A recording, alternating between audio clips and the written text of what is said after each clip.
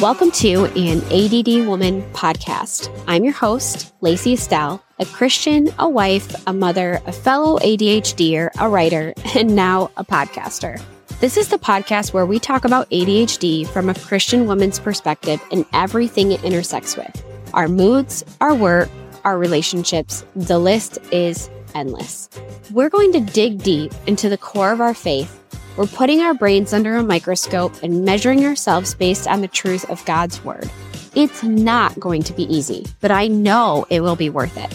So are you ready to embrace joy, peace, and even some self-discipline? Or are you perfectly content with life passing you by while you procrastinate doing the dishes for the 600th time? The truth is, understanding our ADHD brains won't always be comfortable. In fact, I'd venture to say the more I know my brain, the more frustrated I can become with it. But there is wisdom in embracing it. And there is joy and peace in molding it to a mind of Christ, not of ourselves. But you have to want it. So, do you? Do you want more peace, patience, and productivity?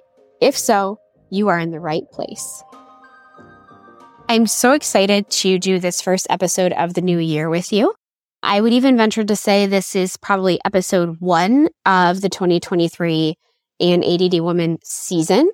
So to get started, I've decided to kind of restructure how I do these episodes. And I'm going to start off basically with the scripture that I'm going to kind of talk about and expound on. So I'm really excited to do this episode with you guys. I think that this is really going to set the tone for how the whole rest of the year is going to go.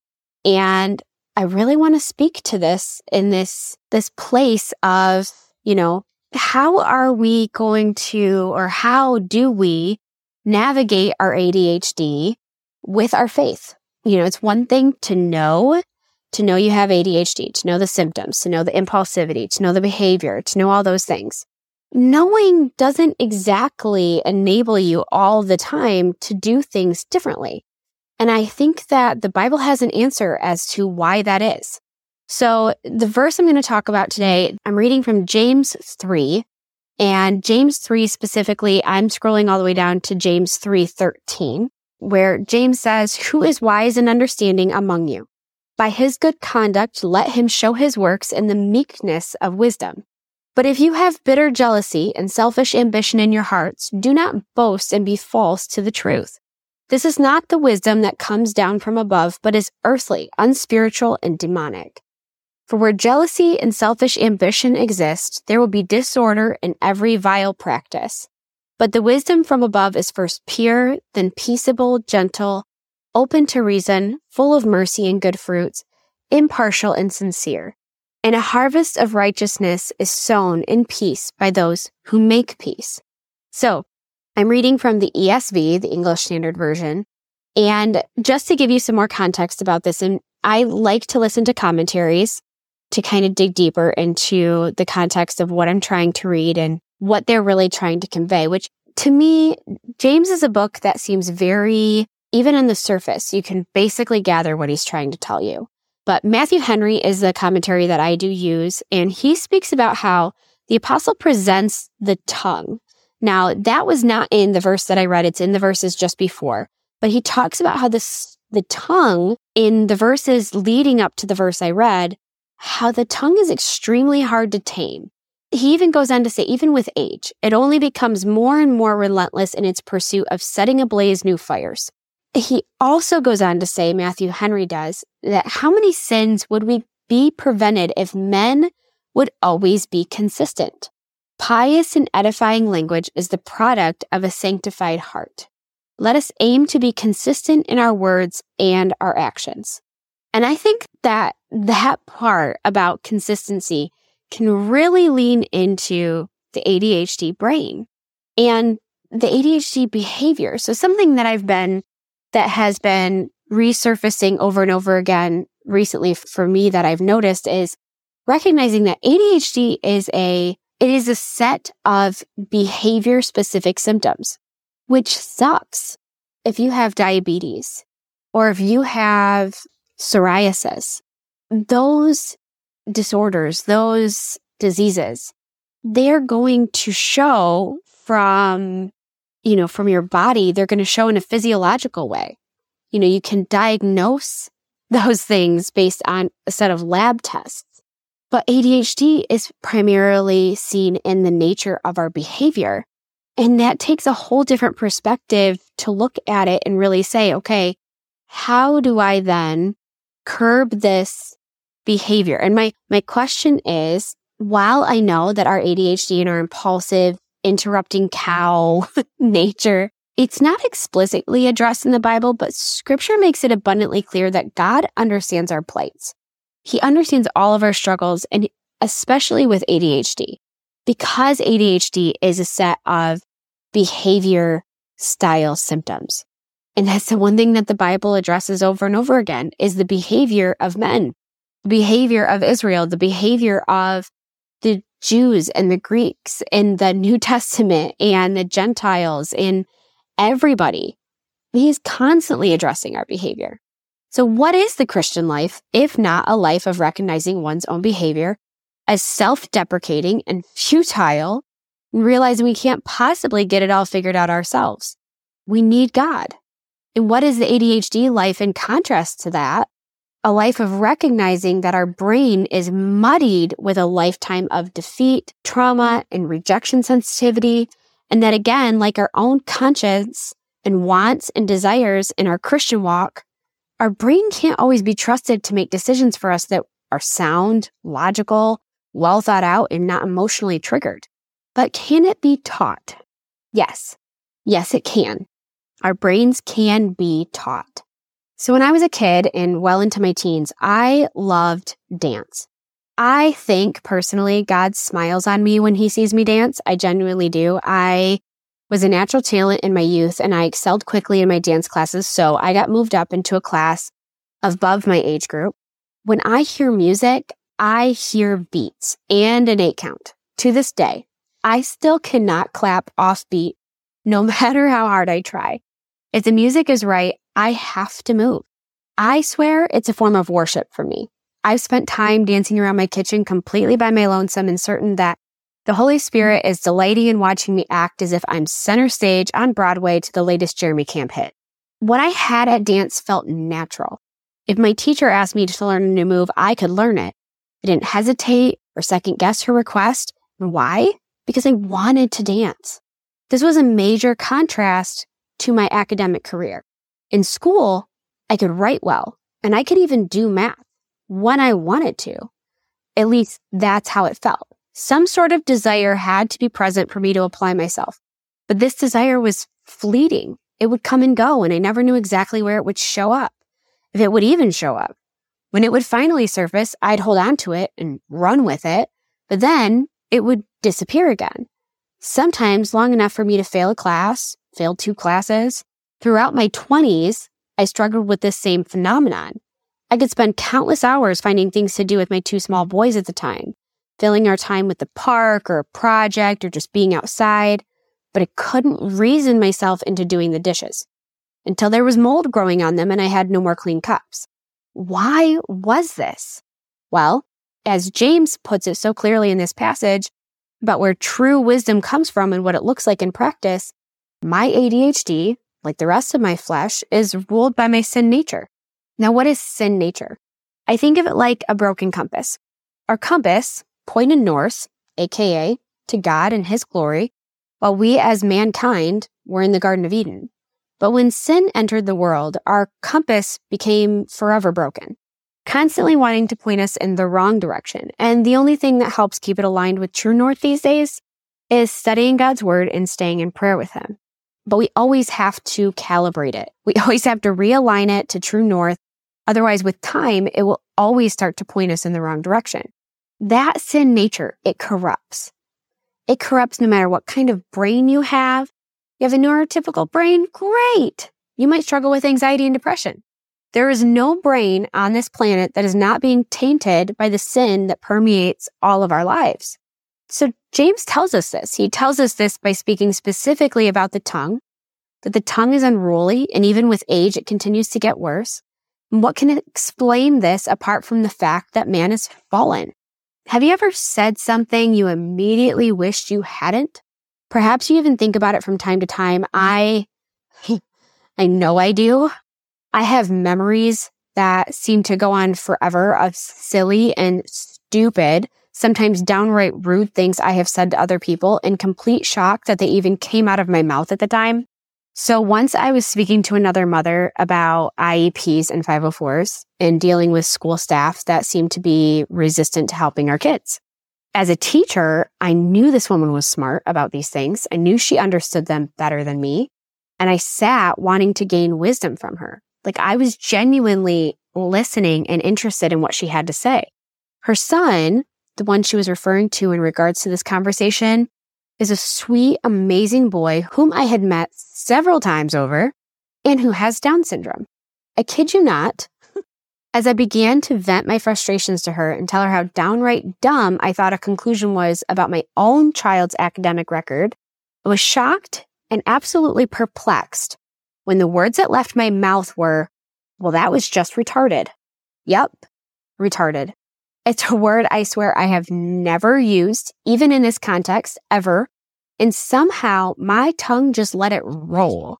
Immediately, the woman's body language shifted and she simply said, that was rude. And I immediately, stammering, said, I'm so sorry. I can't even believe I said that. That's so unlike me. But of course, turned off to my lovely word vomit, she promptly ended the conversation and moved away from me. So yeah, I've said things, done things, fixated on things, and then thought to myself, why?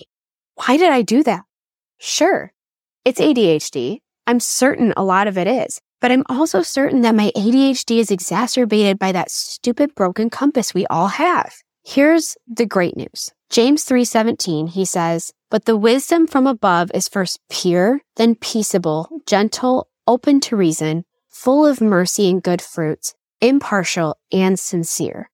This is the wisdom that can tame the tongue. This is the wisdom that can help mold my brain to view things from the perspective of having ADHD and wanting to grow.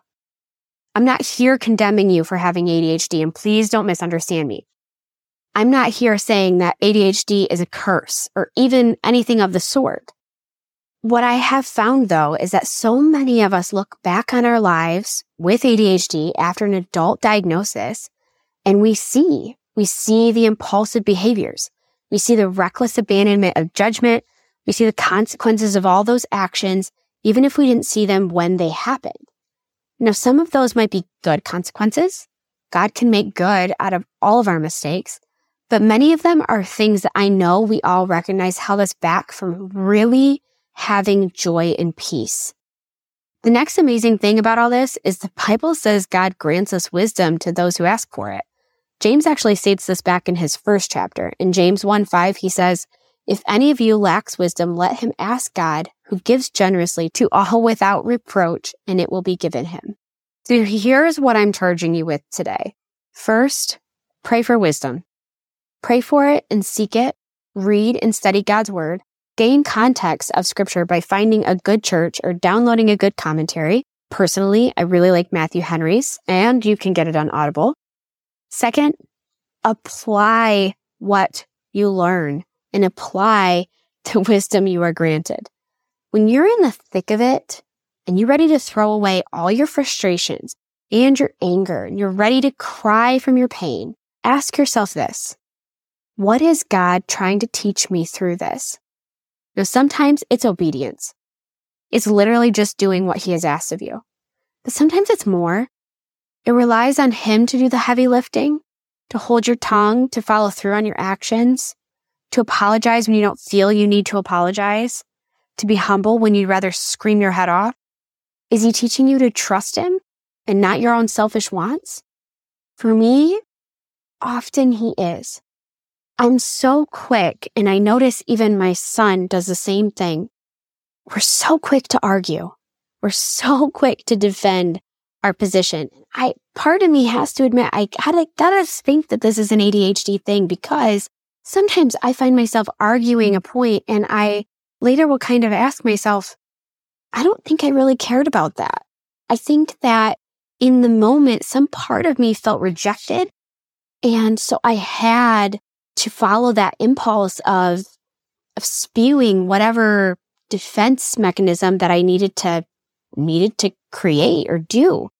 And I notice my son does this too, to where he feels the need to just convince me. If he just tells me just a little bit more about why it's so important that he stays up till 10:30 at night playing video games, I will just understand and I will just succumb to what he's wanting.